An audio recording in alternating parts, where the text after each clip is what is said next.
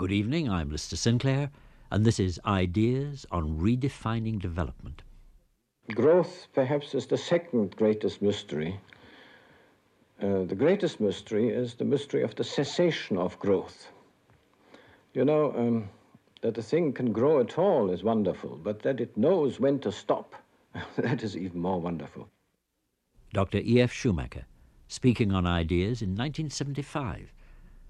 2 years before, he had published Small is Beautiful, the book that made his name and put his philosophy before a wide public.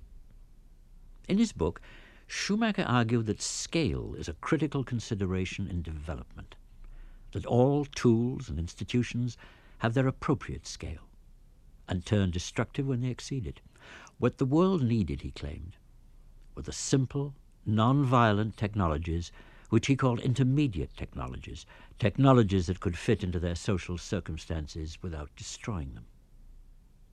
Today, the legacy of E.F. Schumacher is expressed in the work of the American Schumacher Society. Located in the Berkshires of western Massachusetts, the Society has tried to devise the economic institutions that would allow Schumacher's dream of a renaissance at the small scale to be realized. Institutions like community land trusts. The basic idea behind the land trust is to return to the community the value which is created by the community. Land appreciates in value generally not because of what individuals do for the land. They might improve it some, surely. They may improve the soil. They may add buildings and so on, and those are definite improvements. But the land itself, the basic land, appreciates in value not because of what they do, but because the community itself becomes a valuable place to live because of other people that are there. So the land trust idea is to return to the community the value which is created by the community. Tonight on Ideas, we profile the work of the Schumacher Society in the fourth and final program of our series on redefining development. The series is written and presented by David Cayley. In 1939, a young Austrian refugee called Leopold Kohr addressed an audience at the University of Toronto on the subject of social size. He argued against a popular book of the time called Union Now, which proposed that a lasting peace could only come about through political unification.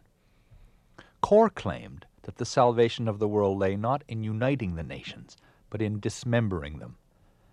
The chief evil of the age, for Kohr, was paralyzing bigness, a cancerous overgrowth which dwarfed the human scale, drowned the individual voice, and annihilated local character.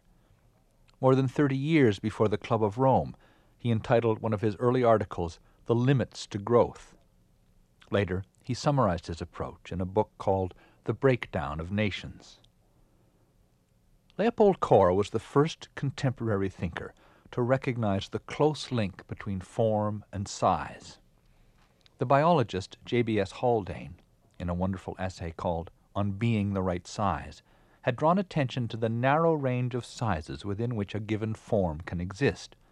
A horse can only be a horse at a certain scale. Kohr applied the same argument to society. Beyond a certain size, he argued, societies will atomize and disintegrate.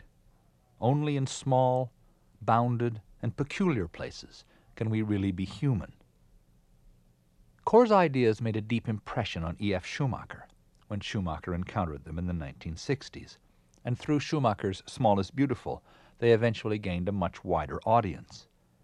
Today, there are Schumacher societies in both Britain and the United States, which continue to develop these ideas.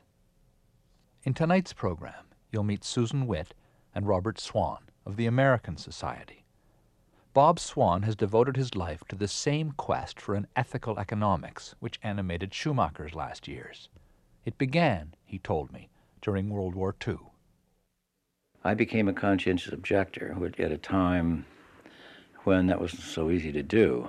World War II was a very popular war, and for good reasons, with someone like Hitler. And yet I found myself unable to go along and shoot and kill people. I just could not do that. So the result of it was that I spent quite some time in jail. Jail's a great place to get an education if you really take advantage of it. And we had some good opportunities there because we had a lot of men like myself that were also conscientious objectors with a lot of background and interest and ideas of their own. So we had some excellent discussions, seminars, and so on in prison. It became a kind of a postgraduate course for me. And particularly what was going on in the world with people like Gandhi in India. I became very interested in Gandhian ideas.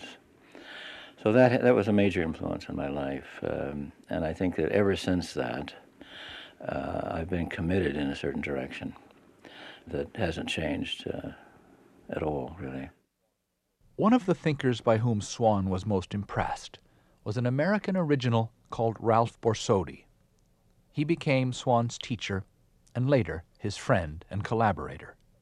I would say Borsodi was the first American decentralist of a very significant kind. He was an economist by background and training, though he was pretty much self-taught. Never went to college. I don't even think he went to high school. He was entirely a self-taught man. But he became a very influential advisor in Wall Street. He advised some of the largest corporations in Wall Street in the 20s. This is going back to the early 1920s, until he became totally disillusioned with the whole Wall Street picture, because he was basically a philosopher and realized that the values and so on were not the values he wanted to promote. And so he set up a small homestead on Long Island. He and his wife just bought a couple of acres of land, and he began to experiment with how you could live as self-sufficiently as possible, with his wife baking bread, for example, and having a small garden to furnish all their own food and so on. He wasn't aiming at total self-sufficiency, but he wanted to see how far you could go and what the efficiency was relative to the mass production of the going concerns. And so he spent a lot of his time developing these kind of small-scale gadgets that might be workable. For instance, inventing a small machine that would grind wheat in the house, so you didn't have to go and buy the flour. You could buy the wheat and grind it yourself and make the bread, you know. Those kind of simple machinery and equipment that later on Schumacher picked up and began to call appropriate technology, or intermediate technology, of small-scale technology that could be worked at the home or nearby. That's the same kind of thing. So Borsodi was an early inventor and an early promoter and philosopher of the idea of decentralization. Behind Borsodi stands the figure of Henry George, a 19th century American journalist and economist. His book, Progress and Poverty, sold millions of copies. Perhaps the small is beautiful of its day, and attained a wide influence. George was a friend of Borsodi's father, and Borsodi imbibed from him an idea which remains central to the Schumacher Society today. George put forth the idea that land should be taxed, but not the improvements on them, to make it clear that it's the land where the real value is created by the community. The community creates that value, not the individual. And that in justice, the community deserves the appreciated value in land, not the individual. So therefore, a tax should be put on land and not on the improvements. You don't want to penalize people for building houses, and improving their life, but the land is something different. Land was also a central preoccupation within the Gandhian movement in India, another contributor to the thought and practice of the Schumacher Society. Schumacher spent time in India with Gandhi's successors. So did Borsodi. And it was in the light of the Gandhian movement's experience that Borsodi began to imagine the institution that Bob Swann would eventually name a community land trust. After Gandhi's death in 1947, this is something a lot of people don't understand, a man by the name of Vinoba Bhave became the recognized leader of the Gandhian movement. Gandhi had said himself that he thought that Bhave would be the leader after his death. And Bhave took on the problem in India of the landless, the problem of many, many millions of people in India who live in the villages but who own no land, who have no access to land, and at the mercy of the landowners and so on.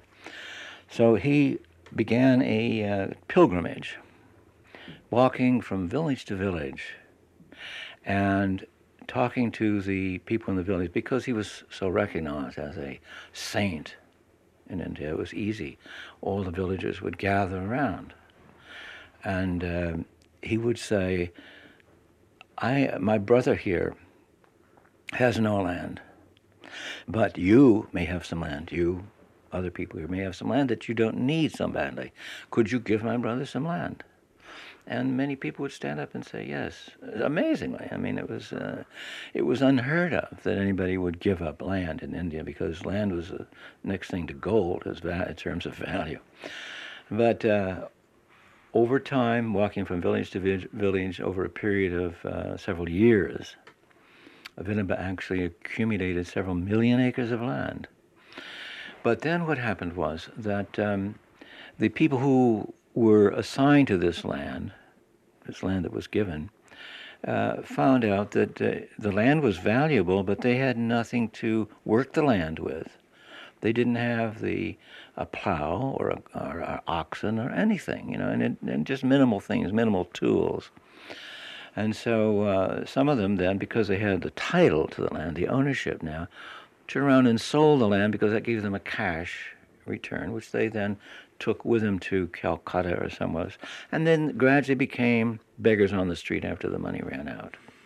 So Vinoba realized that there had to be a different way, and that's what was incorporated in what was called the Gramdan approach in India, which means village gift of land. In the Gramdan program, instead of the individual being given a piece of land, as previously under what had been called the Bhudan land gift approach. Under the village gift approach, the village was given the land, and the elders of the community that already exist as a council, sort of in India, were given the oversight of the land, and they would give the right of use to individual landless farmers, and they would try to help them to get that equipment and so on that they needed. But they didn't have the ownership. The farmers didn't have the ownership of the land. That was the difference. The ownership resided with the community, and they had the right of use. So it was like a community land trust. It was the same form, in effect, as a community land trust.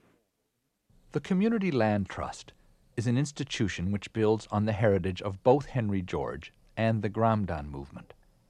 The term itself was coined by Bob Swan when he and Bersodi began a sort of American Gramdan movement in the 60s. A community land trust vests ultimate ownership of land in the community, while extending to those who live on the land most of the traditional prerogatives of owners, like long-term security of tenure, the right to make and benefit from improvements, and so on. Following George's distinction between the value a community gives its land by being a community and the value an individual gives it by his labor, the Community Land Trust creates a sort of socialist-capitalist hybrid in which the just claims of the individual and the just claims of the community are harmonized. The first American land trust was created near Albany, Georgia in the late 60s. The civil rights movement by then had accomplished its legislative aims, but rural blacks remained poor and landless. This was the issue Bersodi and Swan tackled, in collaboration with Slater King, a cousin of Martin Luther King's. Slater had been well recognized as one of the strong leaders in the civil rights movement, but he was also a businessman. He was also he was actually in real estate. That was his business. So he was in a position to know about land and where land could be found and so on. And shortly after we began this process, he was able to locate a tract of land, 5,000-acre former plantation, not far from Albany, that could become and did become eventually the first community land trust in the United States. It was an expensive piece of land. It was over $1 million to buy the land. 5,000 acres, a lot of land, and it was a cliffhanger at the very end, because the last 50,000 that we needed to make it possible didn't come in until 2 minutes after the deadline. After the deadline, not before, but after the deadline. And it was an interesting scene. I can describe it a little bit. The lawyers for the owners of the land, who didn't want to sell the land at that point because they saw that this was going to go into black hands, and they were white. And they hadn't realized it up until fairly recently. So they didn't want to sell the land. They were waiting. They were hoping that we wouldn't be able to get all the money. They were hoping that. And so there was a $50,000 check that was due through a bank that was due to come in, and it didn't come before the deadline. So the lawyer stood up and said, "Sorry, we're leaving. We're too bad, but you didn't make it." The lawyer that represented our side, who happened to be the brother of Slater King, said, "I want to talk with you." The lawyer. They had a little huddle in the corner, and when they were through the huddle, their lawyer said, "We'll give you 20 minutes more." At that moment, the man from the bank walked in the door with a $50,000 check in his hand. So everybody said, "What did you say? What did you say to the liar?" And I'm sorry, I can't remember his first name, but Mr. King, the lawyer, said, "Well, I happen to know something about some things that he's involved in, and he had a conflict of interest in this, and I threatened to take him into court if he didn't give us some more time." So that's the way we finally got the land. It was a cliffhanger. It really was a cliffhanger. But that was the beginning, and from there on it's been a development process. The institute that we started, eventually became the Institute for Community Economics, then took on the role, I should say, of technical assistance to groups. We wrote a book, the first book on the community land trust back in 1972, and that began to promote the idea around the country, and so we provided technical assistance in many, many different areas of groups starting community land trusts. Today there are about 65 community land trusts in the country, and many others that are forming or don't call themselves community land trusts, but are essentially doing the same thing. Did a farming community establish itself? Yes, it did. On that land in Georgia? Yes, and is it still there? It's still there, yes. Yeah, it's still going. I haven't been in touch with them in the last few years, but they're still going, as I understand it, very well.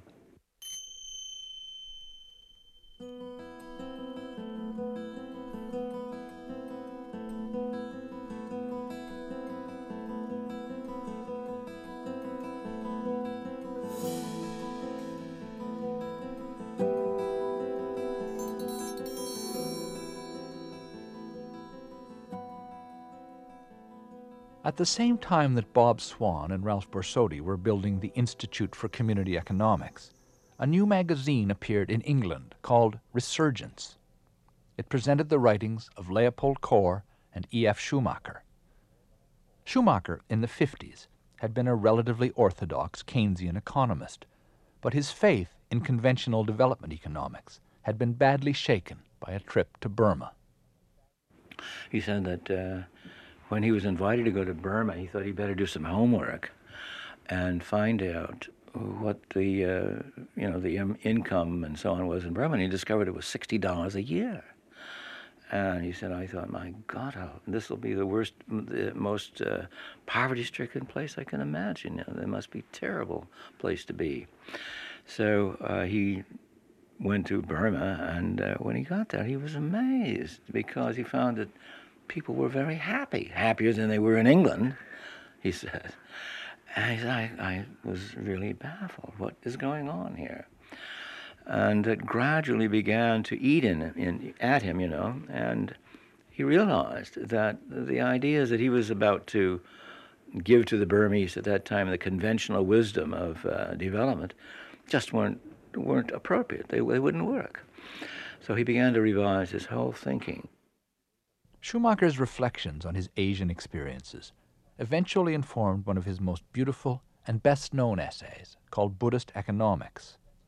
This was one of the essays from Resurgence, eventually collected in Small is Beautiful. The book was published by Harper & Row in the early 70s, but gave no signs at first of its eventual popularity. It wasn't selling.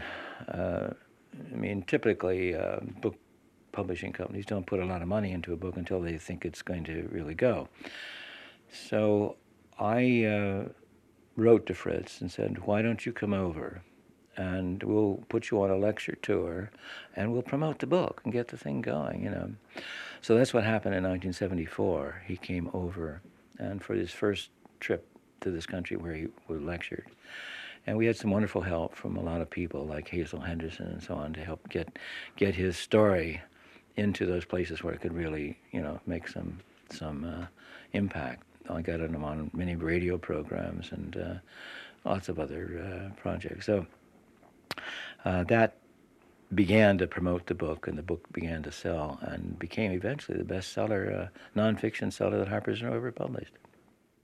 Schumacher became known principally as an exponent of what he called intermediate technology, affordable, appropriate, nonviolent tools which would enlarge a society's possibilities without undermining its social relations.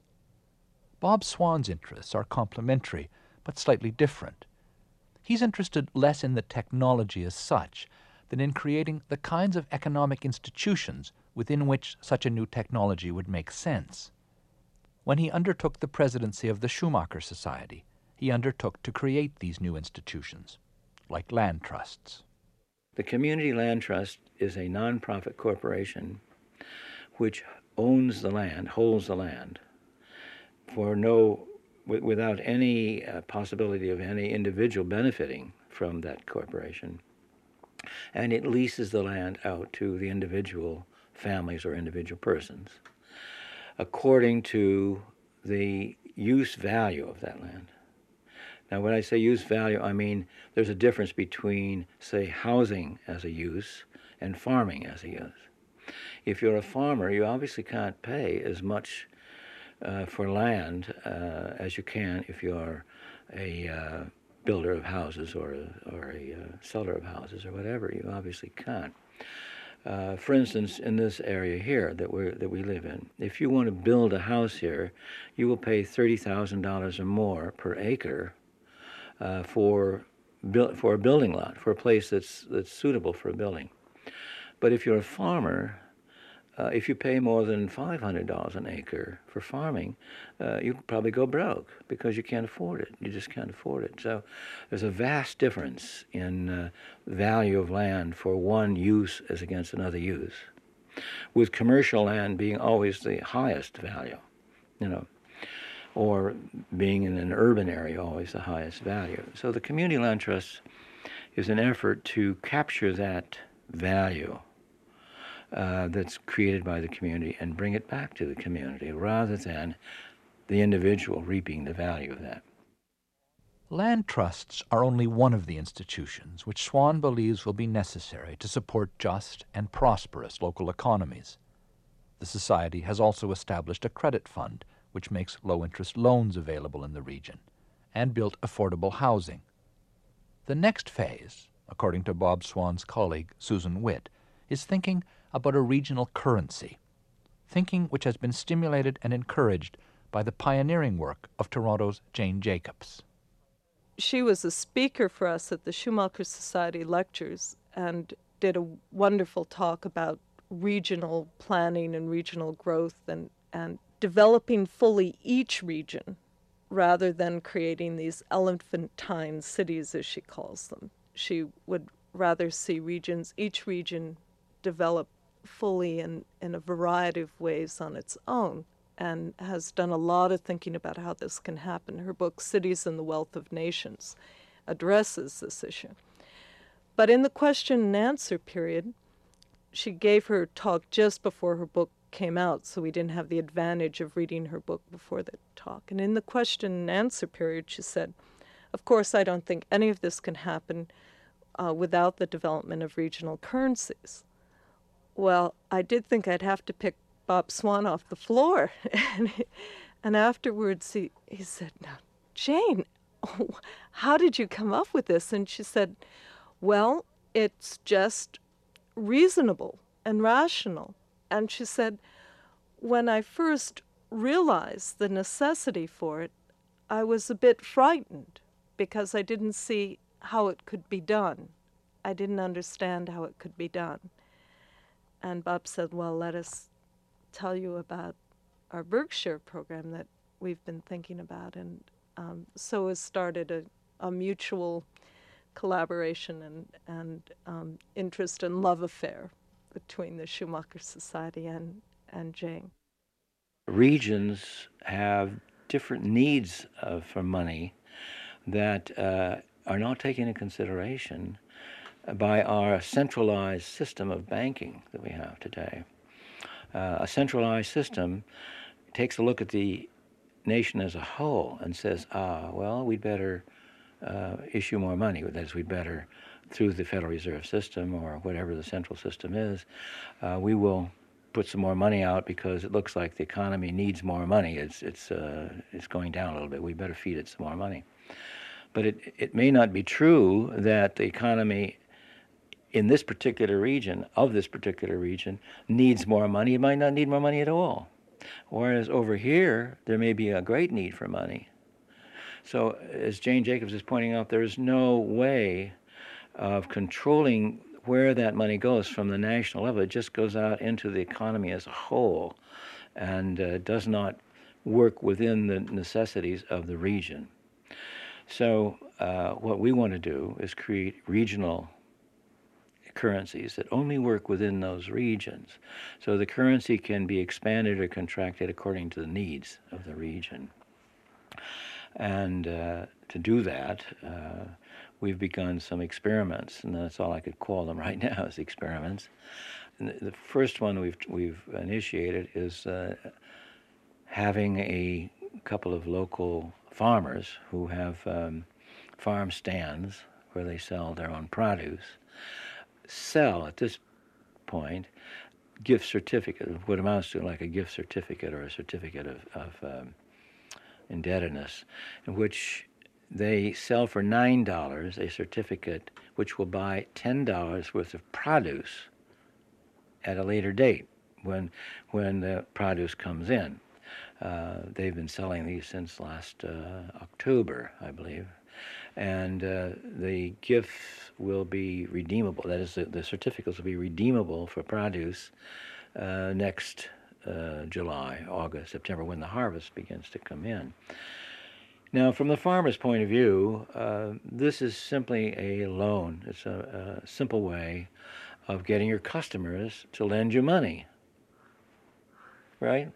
And you're paying back in produce, which is much easier for a farmer to do than to pay back in cash.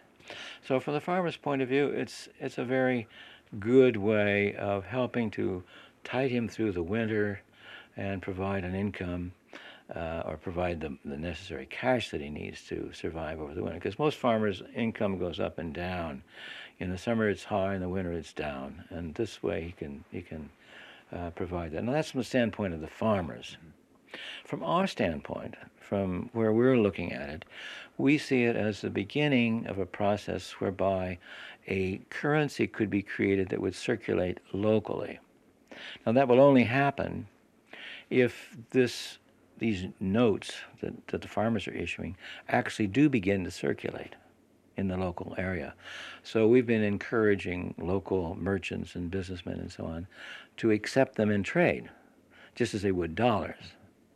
And the more we can get that idea across that these, after all, everybody needs food, and there's no reason why you couldn't accept this and go get your food with it, because many, many people deal with these farmers. They're the only two large farm stands in the area. They're the largest farm stands in our whole Great Barrington region.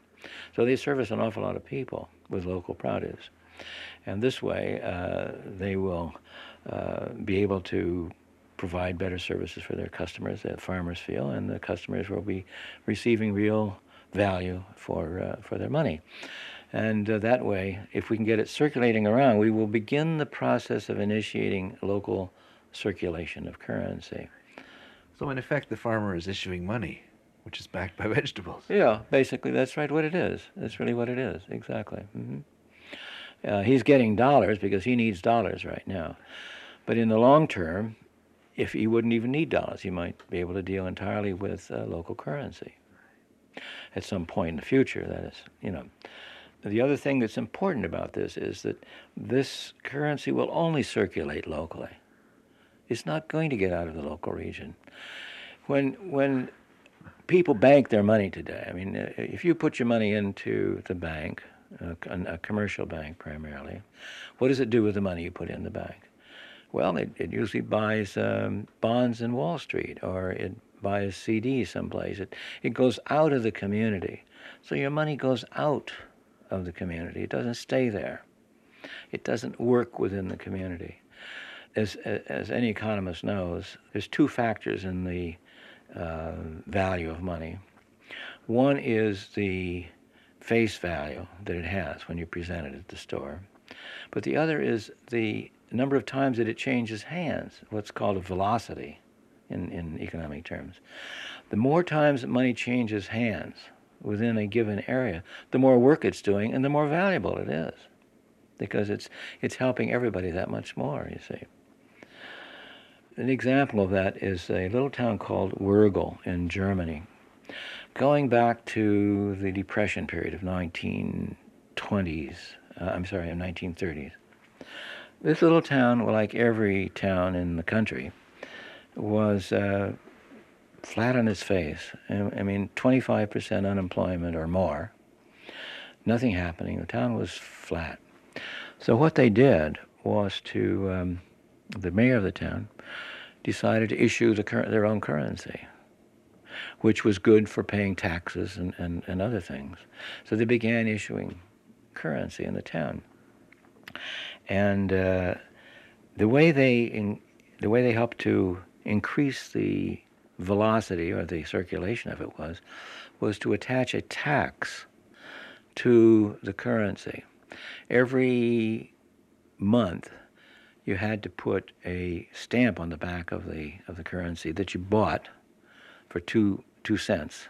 It was in effect a 2% tax per month. That stamp had to be on there, and if you went to the store, you couldn't use it unless the stamp was on there. And what this had the effect of doing was to step up the velocity, the number of times it circulated in the community. They actually made a test of it and discovered that compared with other national currencies, which they had been dealing with, shillings at that time, the local currency was circulating 3 times as much locally, 3 times the velocity, in other words, which meant, in effect, it was doing 3 times as much work and therefore was 3 times as valuable. So there's another very important reason for local currency, because it will continue to stimulate local business and local development. Bob Swan's experience with local currencies goes back to 1972, when he participated in an experiment designed by Ralph Borsodi in Exeter, New Hampshire. Borsodi was already in his 90s at the time and interested more in proving a point than in actually establishing a permanent currency. So he put into circulation, for a short period, a local dollar which he called a constant. Susan Witt. Ralph had a participation from the beginning from a local bank in Exeter. The actual place where you went to trade your constants was at the corner bank. And the merchants gladly used it.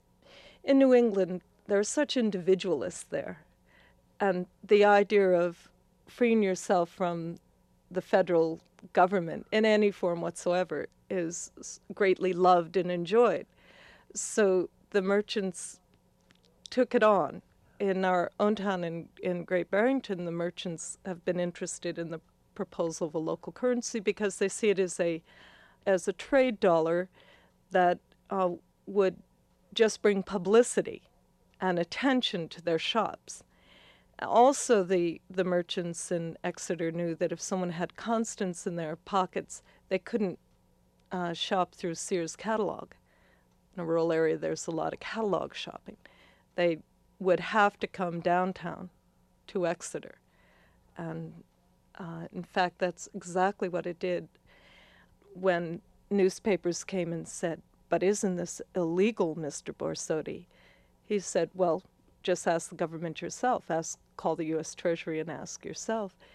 And the reporters would call and they would say, "We don't care if he's issuing acorns up there, as long as there's an exchange rate with the U.S. dollar," so that presumably the transactions can be taxed, recorded and taxed. I happened to be a student at the time at the University of New Hampshire. I had no interest in economics. I was a literature major. But the rumor went around that something was going on in Exeter, and that those shops that had the constant were the good shops.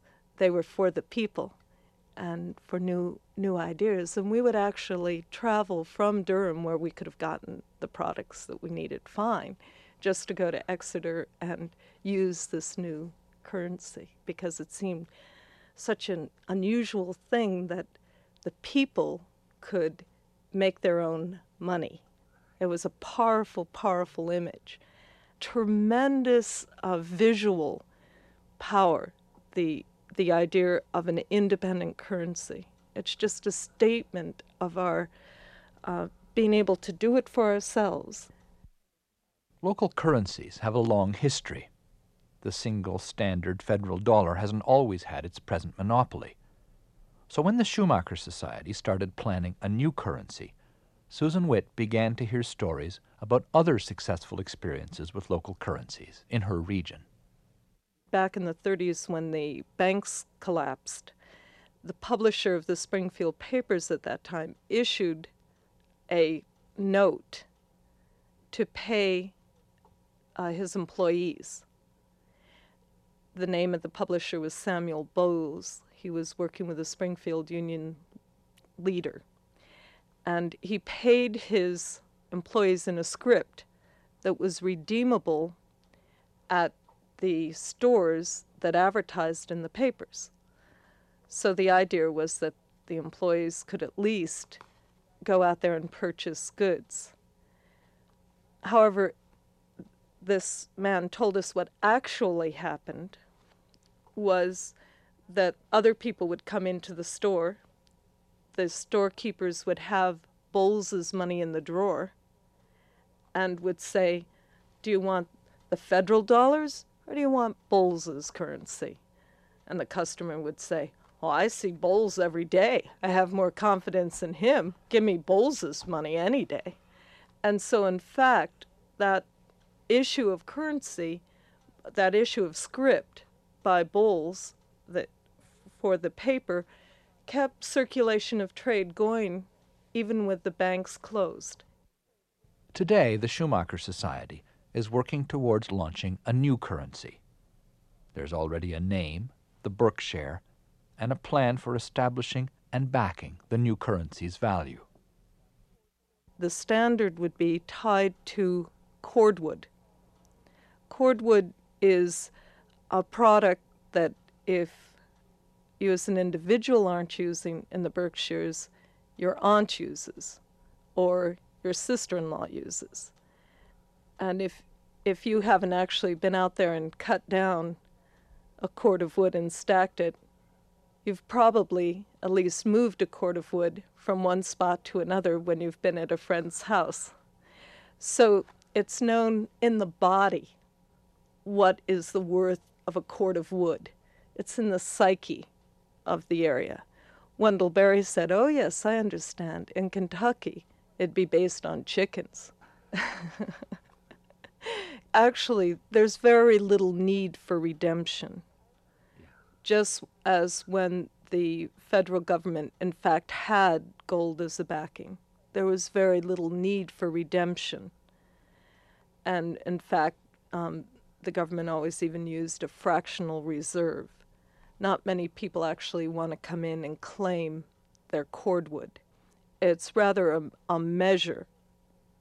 And as wood is an energy, we assume that energy prices will go up. So as the federal dollar, the federal funny money, devalues, the value of the cordwood note will remain constant in its buying power. So it will be seen to go up in value in comparison to the federal dollar, which would go down in value. So we hope that it would be the currency of preference in the long run.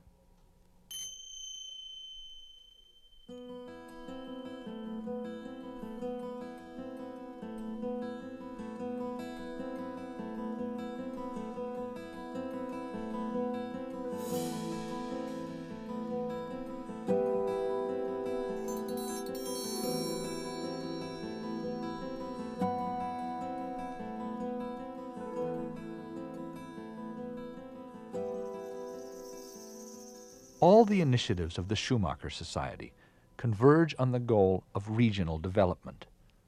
The Society sees its work, Bob Swan says, in the context of its own bioregion, meaning by bioregion an area defined by its natural rather than its political boundaries. We fit into, or we think of ourselves at any rate, as a bioregional organization, a bioregional group, which means in our area, for instance, that the Housatonic River defines the central artery. It's like the backbone of our region. And on both sides of the Housatonic, you have the Berkshire Mountains on the east side. On the west side, you have the Taconic Mountains. And they flow north and south. The river flows north and south, and the mountains run north and south. So that they go into Connecticut, but we don't see ourselves as, because there's a political boundary called Connecticut, we don't see that stopping the region. The region is quite independent of any political boundaries. And so true in the north in the same way. Though in the north, we think of ourselves as being somewhat bounded by the turnpike, which tends to act as a divide of a certain kind. That it's a natural one, even though it's a man-made. Quasi-natural feature, right, yeah. And then south into the Connecticut area, down to maybe Kent or somewhere in that area, where the terrain begins to change. You have a different kind of region developing. So it's that broad, that rather long region. That's what we think of that. What it means is that in terms of, let's say, membership in the land trust, if someone from Albany, New York, which is out of our region, wants to join the land trust, or maybe wants to even give us some land and have us use that for land trust, we say no. That's out of our region. We want you to develop that there in that region, and we encourage you to do so. So we will provide assistance, we will provide technical assistance, or whatever we can do to help them get something started there, but let them define their region then as a separate region. So that's those are the kind of restrictions that we tend to operate on. In a general way, a 50-mile radius is all we can handle. Insisting on the regional scale allows Bob Swan to harmonize a feeling for nature with a lifelong passion for economic justice. At the national scale, the demands of economic justice and environmental protection are usually in conflict. At the local scale, with the right economic institutions, they need not be. The change of scale and the change of institutions, Susan Witt believes, offers a way beyond the paralyzing contradictions of a society based on mass markets. It's a practical approach to living more gently on the land in the community, instead of saying no to things, which is a major part of the environmental movement, I think, right now. A lot of energy is spent saying, no, don't do that. Let's stop that. We're saying yes to a different type of development and showing how it can occur and how a community can help that occur. So instead of saying no, we're saying yes. We're putting in energy into a new approach of working and living and creating economic development on the land, rather than just saying no more development at all. What Schumacher always called for was local production for local consumption.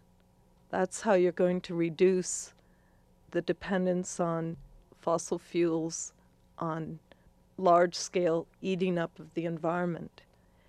But in order to achieve that vision, you've got to work in your own region. It's going to be regional development. It's what Jane Jacobs calls for. So in order to work on the solution, rather than just living in the schizophrenia of, no, don't do any more there. But let me have my car and the second car and third car.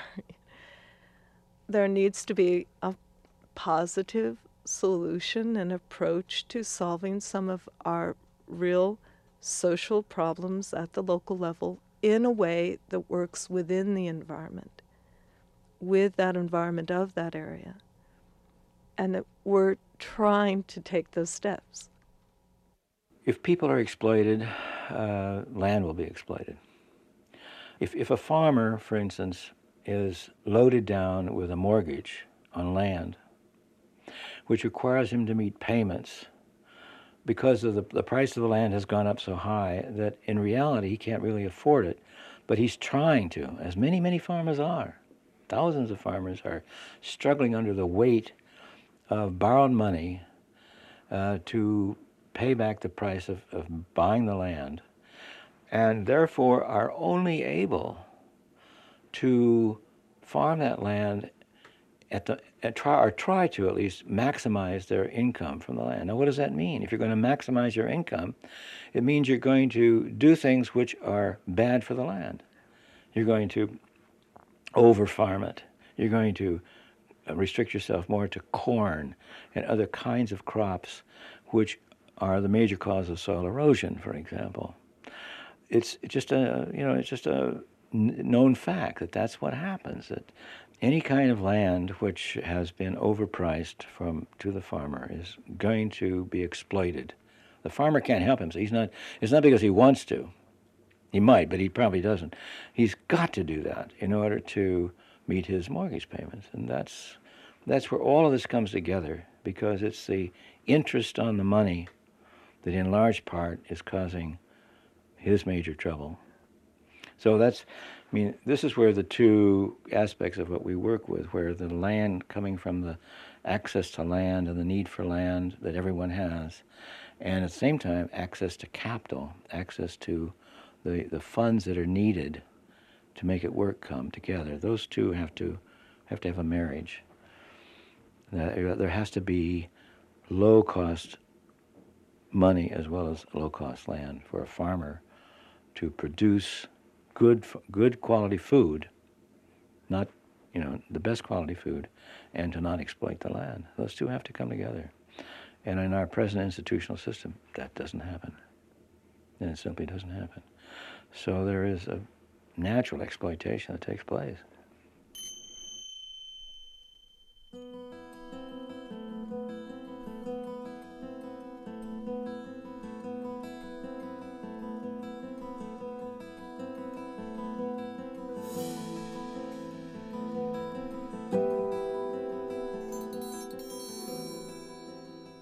The real question behind all this is, what are we about? Are we mainly interested in building production or in building society? If we're mainly interested in building production, maybe we can get more production by becoming more and more highly specialized and, to use the agricultural term, going in for more and more monoculture, so that a huge province produces nothing but wheat. Well, if there's nothing but wheat production, life becomes very, very dull. And it isn't a real society. It's really a sort of colonial status, that you work on one thing for the benefit of the big town. not for the benefit of the community who are actually doing the work. Now, we have been building this system of production for the last 200 years, but the society seems to become tottering more and more, incurring bigger and bigger risks of a real breakdown, where we are no longer debating whether it's 5% more profitable or less profitable to do this or that, but where we are debating now survival. Think of it.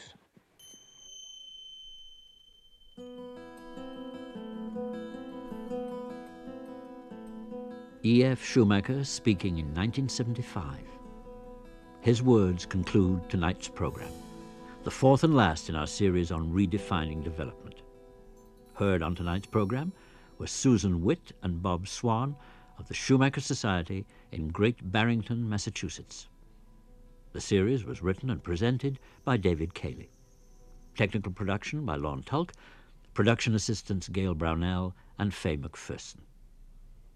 A printed transcript of the series is available for $5 per program or $20 for the series. If you're ordering individual programs rather than the series, please tell us which program you want.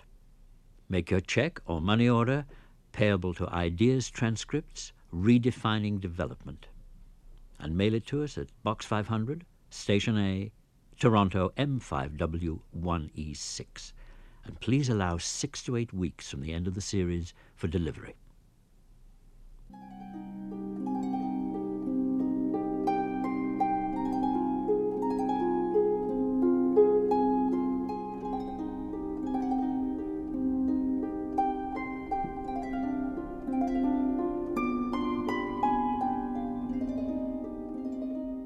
Tomorrow night on Ideas, a program on the Swiss Army. On 48 hours' notice, the Swiss Army can muster 700,000 men. The Swiss have hidden 12,000 pieces of artillery in their mountains and wired their tunnels and bridges with explosives. Do they really think someone is going to attack? Find out tomorrow night on Ideas. That's the Swiss Army. And on Monday evening, Addicted to Addiction. Based on the model of Alcoholics Anonymous, more than 100 programs exist to treat addictions, among them Debtors Anonymous, Overeaters Anonymous, and Love Addicts Anonymous. Are these groups a useful response to growing problems, or have we become addicted to addiction itself? That's Monday evening on Ideas. The executive producer of Ideas is Bernie Lucht, and I'm Lister Sinclair. Good night.